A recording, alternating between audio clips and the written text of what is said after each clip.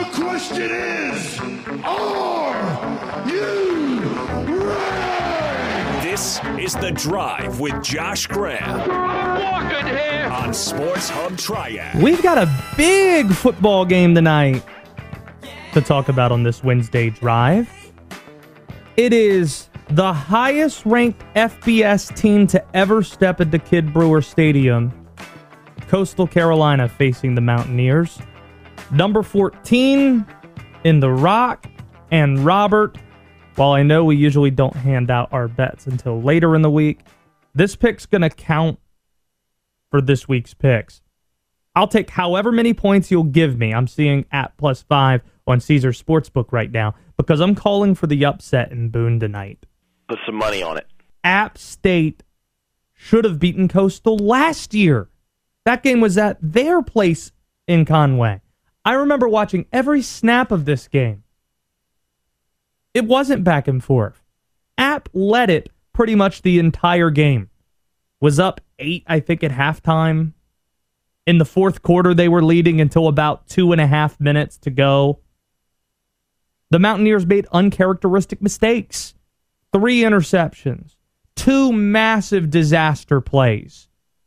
I think it might have been the first snap from scrimmage for Coastal that they threw a 75-yard touchdown to match a score by the Mountaineers. Then in the second half, first drive, second or third play, Grayson McCall, 64-yard touchdown run. Those are huge chunk plays we normally don't see Appalachian State giving up. Not that defense. So I felt it was kind of a one-off. Just like how I felt last Tuesday night was a one-off. I felt that was a classic trap game for the Mountaineers because they were looking ahead to this one. I think Louisiana was a worse matchup for App State than Coastal Carolina is, even though Coastal's a top 15 ranked team. App was missing some key players that they expect to get tonight at 7:30 ESPN2. And I'm not alone in having an optimistic viewpoint. This was Sean Clark talking about the Chants visiting the Rock earlier this week. The sky's not falling. All of our goals are in front of us, and our goal is to win the Sun Belt Championship. And in order to do that, you have to win the East. And the East is here on Wednesday night. And it's going to be a great game versus 2 great programs. Coach Chadwell's done a fantastic job. They're undefeated. I mean, they're ranked 14th in the country. And what other way to evaluate your program than playing that kind of competition? No doubt about it.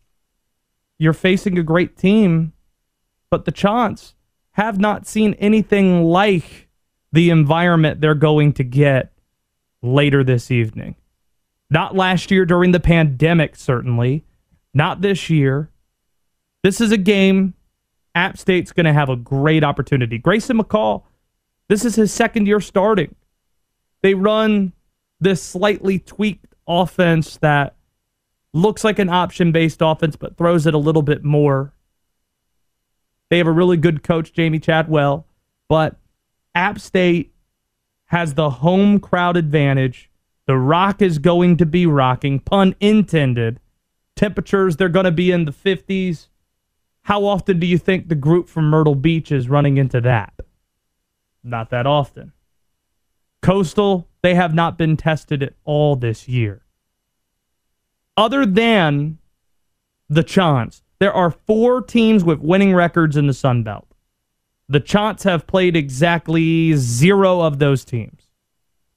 They haven't even played a team with a winning record outside of conference play this year. When I look at their out-of-conference record or their out-of-conference slate, they're playing the Citadel, they're playing UMass, who's terrible, Kansas, who's terrible, even though they had some problems with that game. They have not played a good football team yet. And here's what I know about the Mountaineers. They are a good football team. They have this game circled. They're playing at home, a place that they don't lose very often.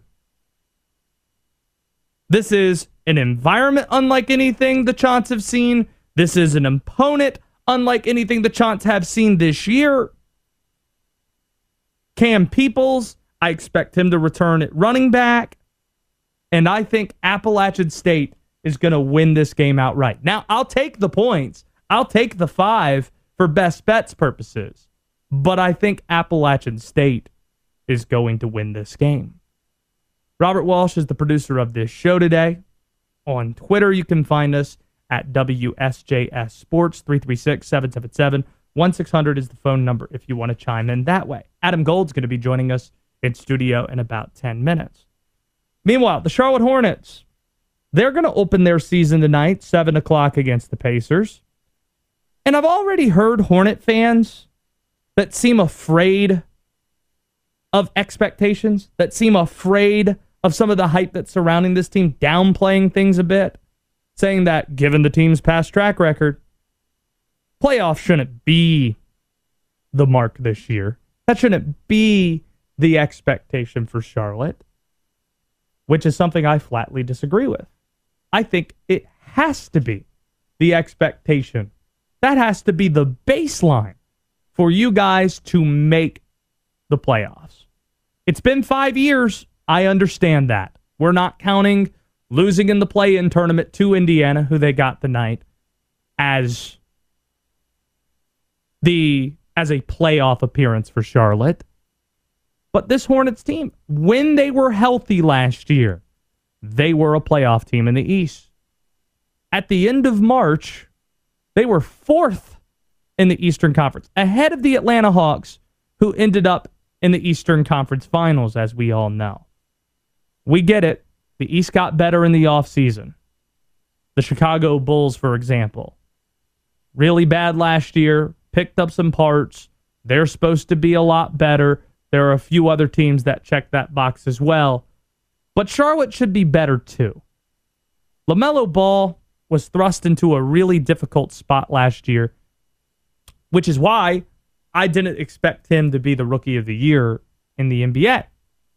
I didn't expect him to be playing at a potential all-pro level at points right out of the gate because he didn't get the benefit of the G League. He didn't get the benefit of a traditional off-season that includes Summer League and a robust training camp to prepare him. He didn't get all that. Now he's had a real off-season, even though he wasn't at Summer League. I expect him to look more like an NBA player. I'm talking about his physique, his body type. He already had the confidence. I don't know if that could get much higher. But just because of LaMelo, this team should be better. Just because of health, this team should perform better. And if they aren't improved, somebody should be held responsible for that. Somebody should be blamed, either Mitch Kupchak or James Borrego. Now, not enough for them to lose their jobs, because even if this season is not a playoff season, hypothetically, the pros still far outweigh the cons for what these guys have done for this organization the last handful of years. But this should be a playoff team. We knew the problems going into the year.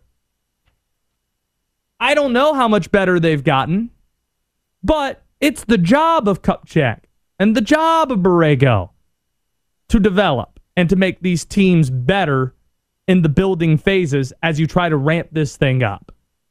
You knew you were going to lose Bismack Biyombo and Cody Zeller. In fact, you encouraged them to leave and that you had to replace them. And the best guy you replaced them with is Mason Plumlee. Then you traded back in the first round for Kai Jones. I don't know how much of an impact Kai Jones is going to be this year, but that was the decision by the front office. And if they're not better this year, they deserve criticism to come along with that. A playoff appearance could go a long way too. Winning organizations, they set themselves up. They expect to make the playoffs. That should be the baseline. I'm sick and tired of it being, well, in the future, we're going to be really good. It's why I'm apathetic about one of the two teams I root for, the Baltimore Orioles. I don't want to hear anymore that we're going to be better in the future. Yeah, 2024, let's circle that. I'm done with that. Show me the results right now. It's been too damn long. This will no longer be a benchmark in the future if you get to the playoffs this year. It just becomes something you expect. So I'm fine with that being the bar. It might convince a guy like Miles Bridges to stick around after this year. They didn't get the rookie pay scale done before tonight. Mitch Kupchak said it's a wait-and-see approach earlier today at his press conference. But if you want to convince that guy to stick around, maybe attract some other free agents that are slightly better than Gordon Hayward and Kelly Oubre, you got to make the playoffs. That's the next step for this team. So I'm not interested in hearing hype being tempered here. I'm not saying this is a team that could even win a playoff series, but come on. The East has improved, but come on. You should be able to make it top 8 in your conference at this point with that GM and that coach and that star point guard, period. And it starts tonight. Even in the air quote PC culture that we live in, there is still a group of athletes it's completely okay to make fun of to almost uncomfortable degrees. I'll tell you what group that is next on The Drive. A regular little chatterbox. Already talking a mile a minute. You're on The Drive with Josh Graham on WSJS Sports.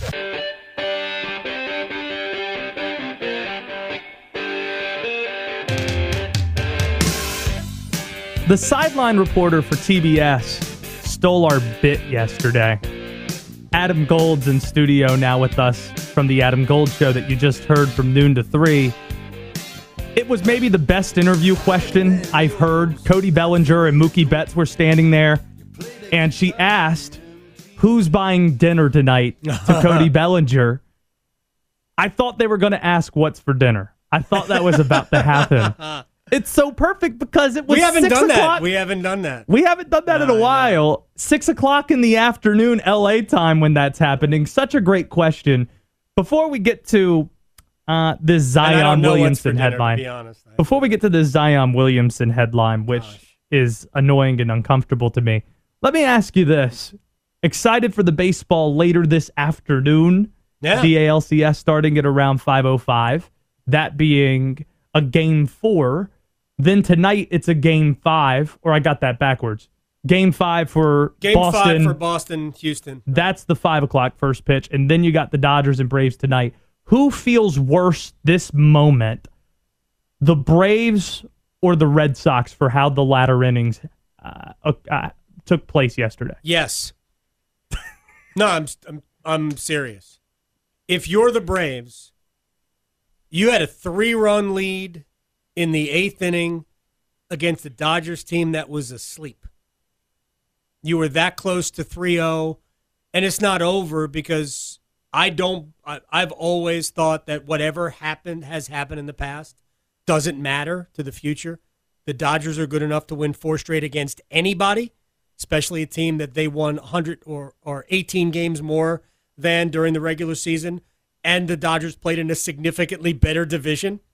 So, but I turned it today. I think the Dodgers lead the series 1-2. That's the mindset. LA, we got to win. Those guys are crushed. Now let's go. The next two, because it's 2-3-2, are in LA, and LA is easily the more talented team. Oh, they're by far the more talented team. So I'm with you on that. But that doesn't matter. So today is the most important game of the series for the Braves. It's the most important game of the series for the Braves. And I will argue that the exact same thing is true for Boston. They didn't lose a dramatic game last night. They lost. Would you describe this afternoon game as a pivotal Game 5? Well, all Game 5s are pivotal. Pivotal. I thought it was only 2-2 series ties where it's pivotal. All Game 5s are pivotal. Well, this is a 2-2 series. That's right, yeah. Houston, so this is Boston, pivotal. Houston is 2-2. So, yeah, it is a pivotal Game 5. All in a 7-game series, all Game 5s are pivotal, and all Game 3s are all important. And if it's a 2-2 series tie, the loser of the pivotal Game 5 will then have to try and stave off elimination in Game 6. You don't want to get to stave mode. You don't want to be in stave situation. All right, let's get to the Zion Williamson headline. The Pelicans, quote, have concerns about Zion's weight as he's, quote, gotten north of 300 pounds this offseason, end quote. Question, is that the Bleacher Report story? Yes. Okay. I haven't read that thoroughly. And so it may be 100% true. It may be the Pelicans might have concerns about Zion Williamson's weight. And I don't care what he was in the offseason. What is he now? And I understand he's got a foot injury. He had surgery, so he hasn't been able to get on the court. But if he is grossly out of shape, then that would be justified. Understood. What you said, though, your weight now matters. I don't care what it was during the offseason. I've been uncomfortable for a long time with how Zion has been covered when it comes to his weight. The fascination with it interests me. He's no big. longer in the He's a large human being. In the air quote PC culture that people love to talk about, you can no longer, for good reason, make fun of people for their gender or for their race. Right. But you can absolutely in sports today make fun of people who are overweight. And I could think of a dozen examples where that applies even in the last few years. Why are you looking Every time at me? Kelvin Why are Benjamin's you looking in at the me news. about this? Oh, I'm not looking at you. You are. You're complaining sitting- about my weight now. I can't Honestly, believe Joel, this. before you got in here, he was like, I really don't want this fat ass to come in the studio. I don't even understand this. I'm gonna file a complaint. The Kelvin Benjamin of radio host Adam is Gold, this? who's with us here. At least you didn't. Kelvin Benjamin. I'll try to cheer you up. I'll try to cheer you up and make it up to you. The best fine. example of this, how it's so acceptable just to talk about people who are overweight in sports, is this home run call from Bartolo Colon. The only Bartolo Colon home run. He was a Met. This is how it sounded on television.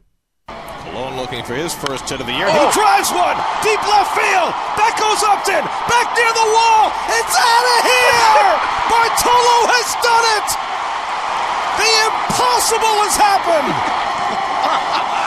This is one of the great moments in the history of baseball.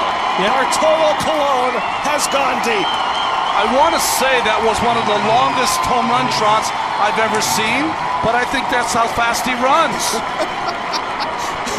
It's phenomenal. First of all, Gary Cohen is great. Yep. That was Ron Darling on the Mets television network, SNY TV.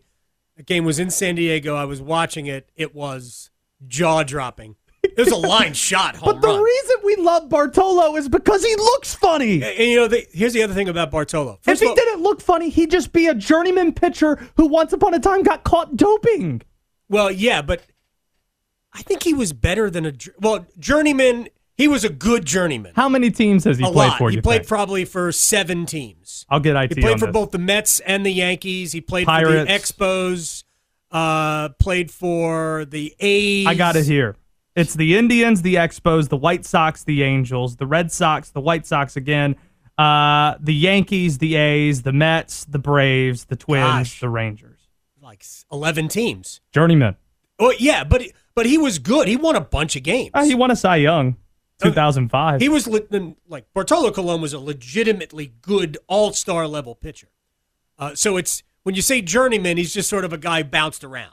I guess he bounced around at the same time that he was excellent. The other thing about Bartolo Colon, when he first came up, he wasn't fat. I mean, just say it. Bartolo Colon became a fat guy who could still pitch. But when he came up, he wasn't a fat guy. He was bigger, but he wasn't a fat guy. But Colon, to me, in his latter years, always looked like he was eating on the mound. Like, it wasn't like a guy chewing gum or something like that. It looked to me like he was actually eating. And to be clear, I'm not Snacking. criticizing SMY for that broadcast. No, that's great because it's in good fun. Also, because he was a beloved player. It's why I don't believe we should be knocking comedians as much as people try to. Comedians are artists. Why that's are we? Right. It's in good fun. It's in good faith. It's art. Right. But when it's the Zion Williamson side of this, and we're talking about this in as negative terms as we are, and as negative and bad faith as it seems like online. Robert, what's this commercial that Zion was in that a lot of people were talking about where he's sitting on the couch or there's potato chips and a Mountain Dew there? I have absolutely no idea. I see that thing blowing up on social media, too. I don't know what you're talking about, Josh. The internet's been jumping on these things. Look. And it goes back to when he was at Duke, when people were talking about his parents And that didn't seem right. Oh, how do they have a house like that? None of your damn business. Well, first of all, they're both professional people. That too. Like, people, this is going to sound crazy to people, but sometimes the parents of basketball players have jobs. Good jobs. The Gina Ford investigation. Right. That turned out to be nonsense as well. So the way the Zion stuff's been talked about for a while has been uncomfortable, which is why we do that with all basketball players, I think. I don't know. And honestly, if we're being honest, there is a racial component to that. No doubt. That people don't want to admit. If Zion's weight impacts his play, let's talk about it. But to speculate on the Pelicans being, and again, it might be true from the New Orleans Pelicans point of view, but if they either need to do something about that or watch him sign a free agent contract with the Knicks as soon as he can. It's going to happen. Who's dealing with more drama tonight at 8 o'clock Eastern? The Pelicans or the Philadelphia 76ers who are playing each other tonight? Not even close. It's as the brotherly city of brotherly love turns. That is the worst. Joel Embiid said it out loud. I don't care about that guy. Yeah, Robert tried to squabble on this a bit, saying maybe there was like a dialect issue where he said, I don't care about this man. Was he saying, I don't care about this, comma, man? I'm with you on that. He hates Ben Simmons. Yeah. He thinks that they're better off if Ben Simmons just walked away. He wants no part of Ben Simmons. I said this today. I don't think Ben Simmons can help a good team. I just don't. I don't think Ben Simmons can be a major part of a good team. He could be the best player on a bad team. That's what I thought. That's exactly what I said. Like Kevin Love, guy who grabs all the rebounds and scores a lot of points. But when he was on a bad team. Right, but Love was a good player. Third best player. Doesn't matter. That's fine. You don't think Ben Simmons could be the third best player on a good team? He has the ball. Mm-hmm. Is he just now? If he's just a lockdown defender, then yeah, Ben Simmons can be that guy. But that's not Ben Simmons. Ben Simmons has the ball. Yeah. You can't be a great part of a championship caliber team and have the ball, and I don't have to guard you. Because right now, nobody has to guard Ben Simmons. Not going to shoot. Real quick before we let you go. Sure. Canes, Montreal tomorrow night. Tomorrow. What do you imagine that atmosphere is going to be as the Canes enter that building? Montreal just lost 5-0 to San Jose. They're going to be toasty. It's gonna be interesting. Yeah, crispy or toasty. It's gonna be interesting. I don't think it'll bother Jesperi Kotkaniemi at all. I hope he plays well. It looks like he's going to play with Aho and Teravainen on the top line, and those are two pretty good guys to play with. So we'll see. Hopefully Carolina will get a couple of power play chances, and Kotkaniemi can get off the schneid there, take some pressure off his 5-on-5 game. But he's in a tough spot. They haven't played enough games. They've played a total of 6 games since September, 25th. Fewest amount of preseason games in the league, right? 4 preseason games, and they've only played 2 regular season games. The Kraken... Oh, yeah, Montreal ratted them out that they played so few preseason games. I saw that report. The Kraken have played 11 times since the preseason began. The Hurricanes have played just 2, and they don't play tonight. On Twitter, @AGoldFan. Listen to the Adam Gold Show, noon to 3. Tomorrow afternoon, why don't you? Or every afternoon, why don't you? We're going to place our bets. That's what we're going to do. I already placed one for this week. Did you? App State. Give me the points. Give me whatever it is. They're getting points against They're Coastal? Getting points. I think they win tonight. They better win tonight. Don't wear those yellow. I didn't know what they were. You're right. Not a big fan. I didn't recognize them. I was like, who is this in Wear yellow? your normal jerseys. Please do that. Yeah, on TV, please. Coming up, a first look at Wake and Army this Saturday, and how this game might be decided before the Deeks even arrive at Mikey Stadium in West Point. Keep it here on a Wednesday drive. Weird. A little weird. I know it's weird. Just go with it. This is The Drive with Josh Graham on WSJS Sports.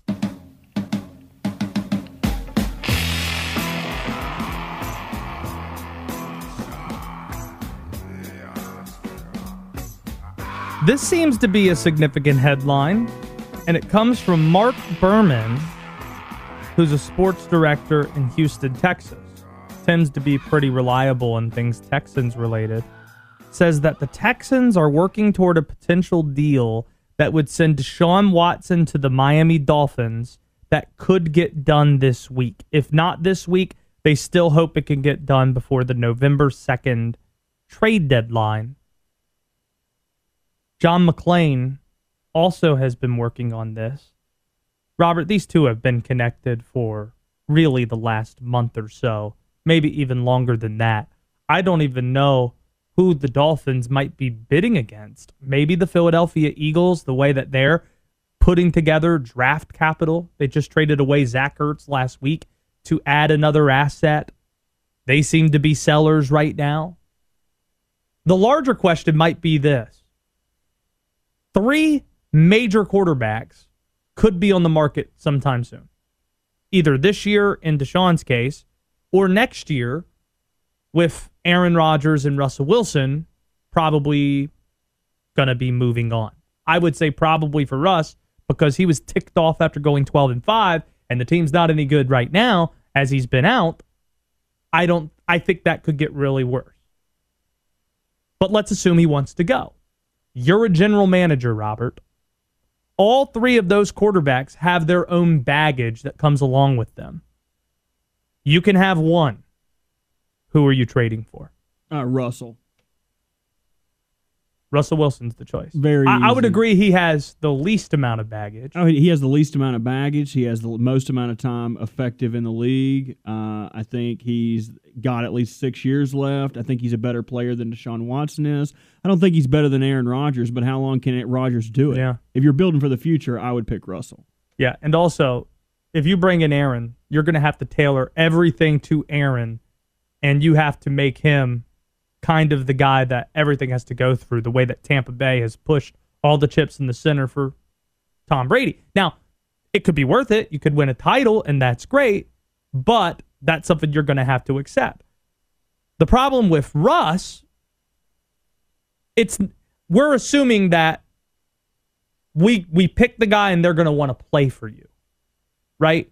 There's a specific reason why Russell Wilson listed Vegas, Dallas, Chicago, and New Orleans as the places he wanted to play for. And I believe a lot of that has to do with market and the person that he's married to. It's practical, just like we would all have to make those types of decisions with our spouses and families, what might be best given the fields that we've chosen to pursue. So you're right. If you could have any of those 3 options, I think Russell Wilson is the one you go after. If it were just talent and just football things that you talk about, I'd probably say Deshaun, but you can't talk about Deshaun without talking about the rest of it. And that's why it's interesting that the Texans might be making this move right now. More specifically, the Dolphins are interested in making this move right now. I'd like to see what exactly the compensation is going to be when we get a chance to see the details of that deal that looks like it's imminent. Last night, Robert, I was watching The Bachelorette. I got my big-ass notepad sheet here. A lot of notes on it. Let's get to that in The Bachelorette Minute. So, it's another ongoing, never-ending series of The Bachelorette. That was the hottest kiss of my life. I just want to stand next to her and be with her and hold her. If you really like it. This is a once-in-a-lifetime opportunity for a 1 in a billion girl. You should put a ring on it. This is what I came here for. Welcome to The Bachelorette Minute. Yes, Robert. Michelle from Demon Deacon Matt James's season is the new Bachelorette. And in the introduction montage, they made it pretty clear she's a teacher. She's a teacher. So what did they do? They took us inside her 5th grade classroom and had her talking about being on the show with her students. One of the students even asked, how many people are you going to be dating? She said, how many do you think? 10? 12? Well, actually, it's close to 30. And they were all like, wow. Wow, Miss Y. Wow, Miss Young. Has me thinking, Robert. Will parents let their kids that are in that class watch The Bachelorette? Like, if you're the parent of one of those 5th graders and you know that's one of your students' teachers, do you let your kid watch that show? I wouldn't have even told those kids anything. They don't need to know anything about your life outside those walls anyway. It is strange when you're in 5th grade, you're in middle school, and you run into teachers outside of the school for the first time. I think I had my first teacher crush when I was in 5th grade. Probably. That checks boxes in my head right now. Did you ever have a crush on a teacher? Oh, yeah. We had a ton of pretty teachers right out of college, too. I wish I could remember her name. She got married, though, so it changed. But she was a fine math teacher. What did she teach? Oh, math? Yeah. Discrete and then some other stuff. She was married to a state champion wrestler, though. So, like, it was kind of hard to, like, if you even wanted to put your foot in the door, you knew you'd get, like, double eggs. So, yeah. Let's talk about chemistry. That's kind of math related, isn't it? Moving on. 2 drama guys on night 1. 2 guys that were mired in drama. Starting with Ryan, who was sent home before a rose ceremony even happened because I don't know why they had the 2 hosts looking through the things and rooms of some of the contestants, but Ryan was one of the people. Apparently, the producer sniffed this out. He had a binder, Robert, that had a bunch of different notes on it. How to get more screen time. How not to be the villain. How to be more likable. Here are some things about teaching, so that way you could sound interested in that stuff. That's something that was said verbatim. So then when Michelle found out about that and read some of these notes, my man got sent home. The second drama guy was my first overall pick in our Bachelorette draft, Joe, the former point guard at Minnesota. And you'll have to explain this to me, Robert, why this is seen to be a big deal at all.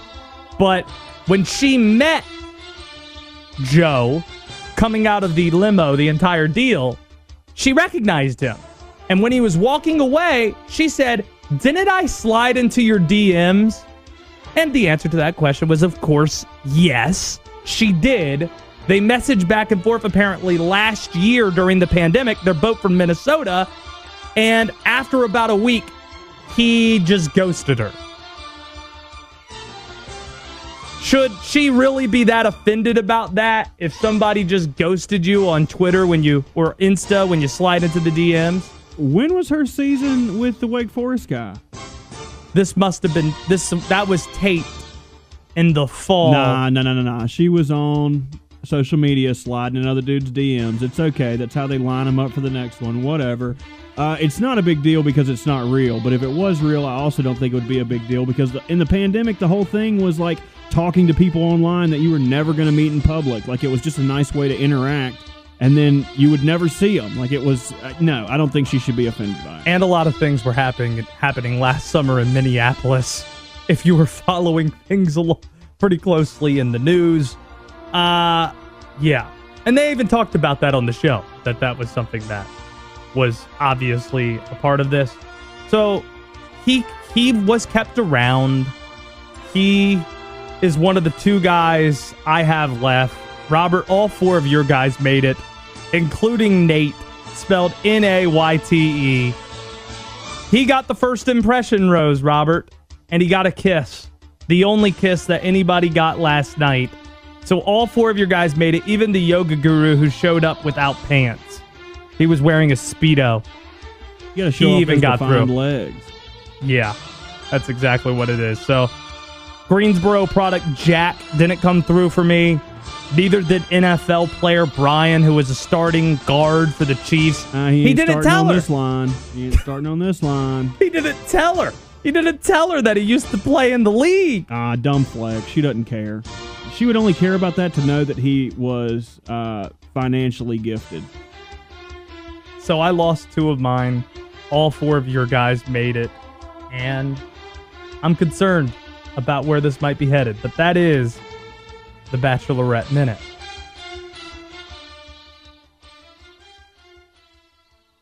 What more details have you seen on this Deshaun Watson news that's coming down here? I think all the info you would get is what's in the Houston Chronicle story that John McClain wrote. Unfortunately, it's behind a paywall, and I do not have a Houston Chronicle subscription. Yeah, we need to be able. Newspapers, let's figure this out.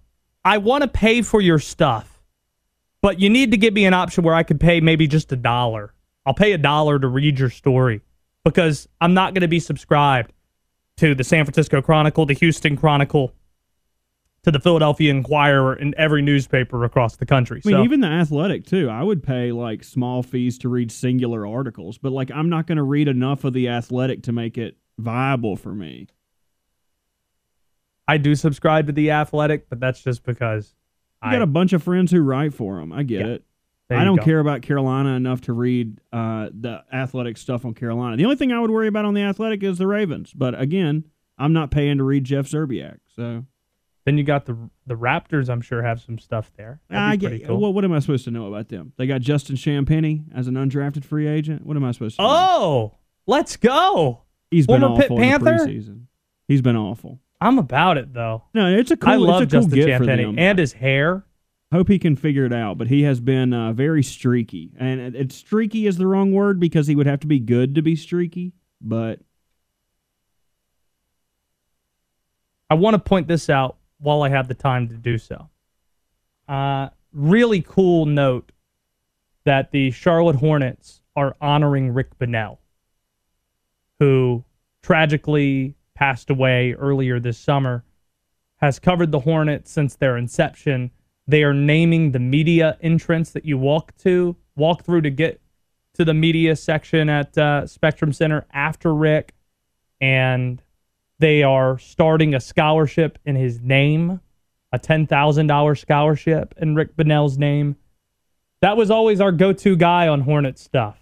And tonight's going to mark the first season of Hornets basketball where he hasn't been with us. But we're going to miss Rick Bonnell a ton because he was always our guy. Always available at the drop of a hat and insightful, interesting, and I think it's great that the Hornets are going to be honoring him. Speaking of the Athletic, our friend Brendan Marks had a tremendous tribute to him that if you have a subscription to the Athletic, I'd encourage you to read. What's up? What's up? What none of you wants to admit is that the kid is good. You're on The Drive with Josh Graham on WSJS Sports.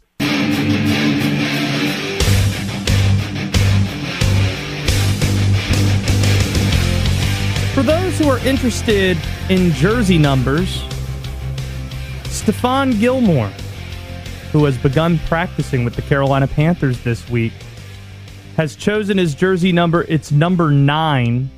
Past Panthers to wear the number, Graham Gano and Rodney Peete. We go out to Carolina Panthers practice now to talk about Stephon Gilmore and all things Panthers, with the voice of the Panthers, Mick Mixon, joining us as he does quite often here on WSJS Sports. Give me a sense for what you're seeing from number 9 out at practice now that you're out there. And in addition to that, what you've been hearing behind the scenes with how he's fitting in inside the building. You may be able to hear the thumping music in the background, Josh. I'm out here at Panther practice now, and I know I'm dating myself, but when I think about uniform number 9, my first thought goes to Sonny Jurgensen. So there is that. But Gilmore looks great. The number 9 has never looked as good as it does draped across Stephon Gilmore. I was just watching him, and I'm watching him right now, as a matter of fact, jogging back to the huddle after a defensive rep. I just saw an in-break a minute ago, receiver hard cut to the inside. Looked like for a second Gilmore was out of position, but then in not even the blink of an eye, faster than that, Gilmore closed the distance and just blanketed the receiver, and the quarterback had to throw the ball away. I mean, he just has the anticipation. He just turned 31. I don't know how you feel about it. I'm interested, but my little corner of the world here on the bank here at practice, I can't wait to see him get going. I think he's still got a lot left to give. How do you read it? I think he does have a lot left to give. Just don't rush him back. Christian McCaffrey, he was dealing with the hamstring, still is, and that's an injury that among some that you can sustain, very easy to re-aggravate and re-injure. In Stephon Gilmore's case, it's been a very long time since he's played football. So there's no doubt the guy could help you play, but some Panther fans are expecting, hearing you describe him right now, break up that in cut, that means instantly right out of the chute that he's going to be ready to go against the Giants. I think that's still pretty ambitious, don't you? Yeah, I guess, but I think there's two factors at work here. One is the connective tissue. Your points are all very astutely made, not wanting to rush him back. The other part of it is the system, the nomenclature, the syntax of the Still Snow defense, learning how it all works and what calls and checks, what words mean what. Gilmore will be a quick study in that aspect of it. So, we'll see. I mean, I just got done watching the Giants and the Rams, and I had to force myself to watch the entire second half on NFL Game Pass. It was 28-3 at halftime. It became 31-3 and 38-3 pretty quickly in the third quarter.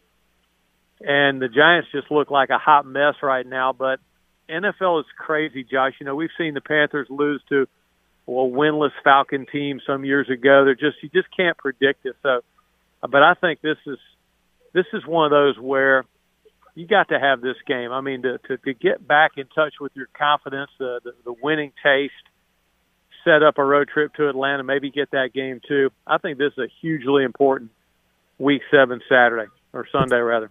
It's Mick Mixon with us here on WSJS Sports. On two different occasions, Matt Rule almost became the head coach of a New York football team. There was the instance where he was offered the job with the Jets, but declined it because he was told he wouldn't be able to pick his coordinators.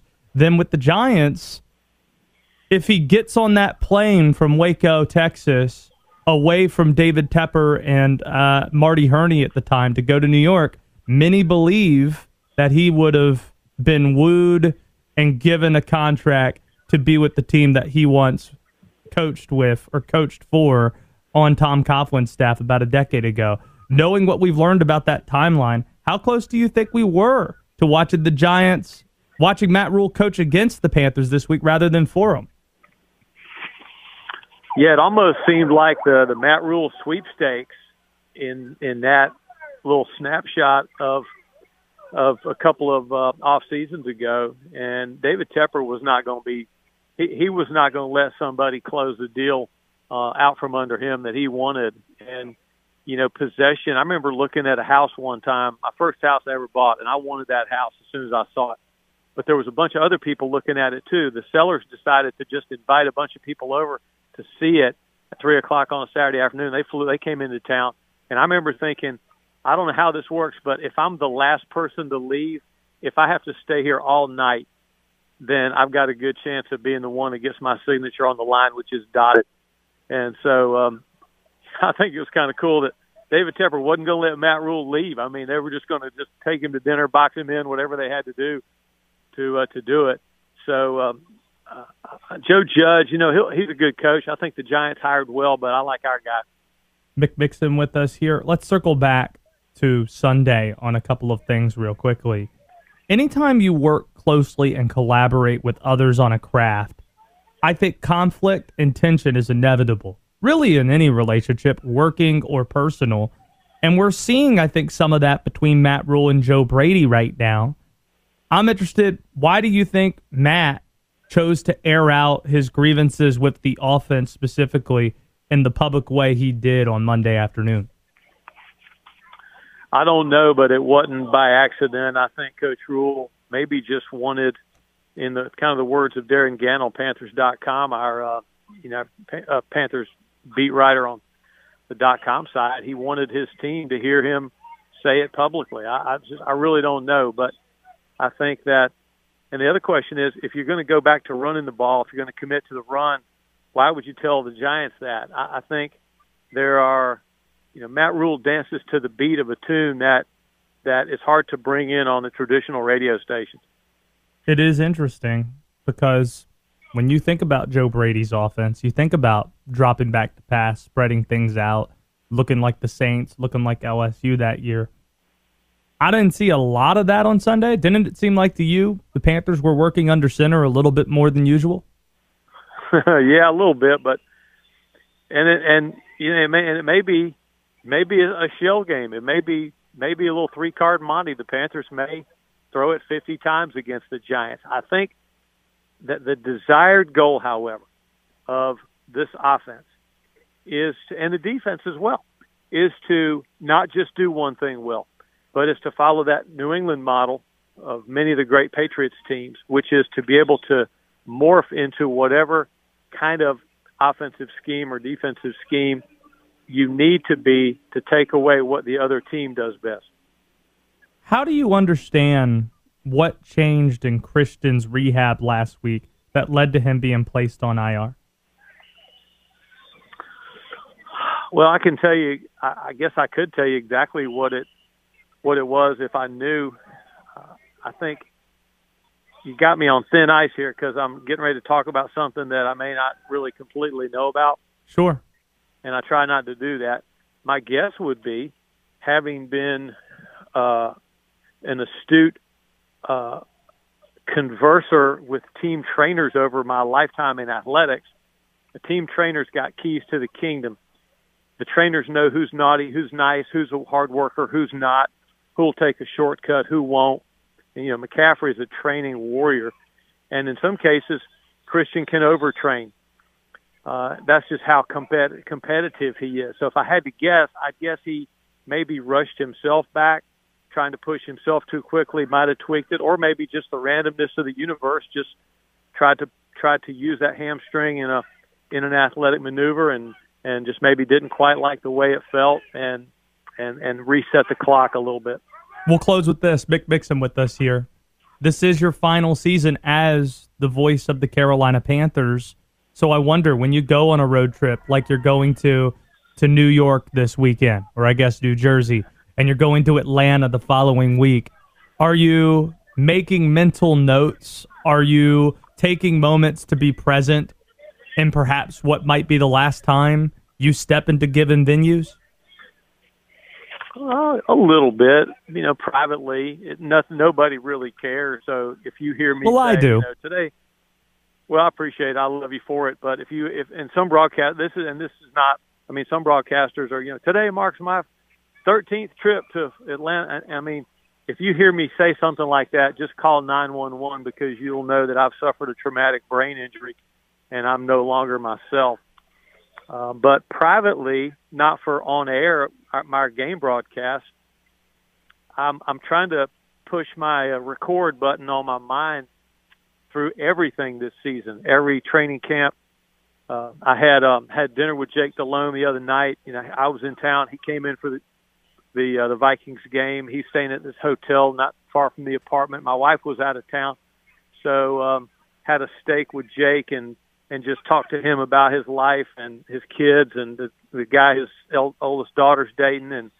And yeah, I mean, these are memories that are important to me and that I'll look back on years from now and maybe get a little bit of a smile. Soak it in, Mick. It's going to go fast. When I look at it, we're 3 weeks away today from Wake's basketball season tipping off, and I wonder where the first third of the NFL season went. So soak it up, as I know you will. Travel safe, and thank you so much for making the time for us as always. Always a joy, my young friend. Keep in touch. There he goes, the voice of the Panthers, Mick Mixon, joining us out from Charlotte.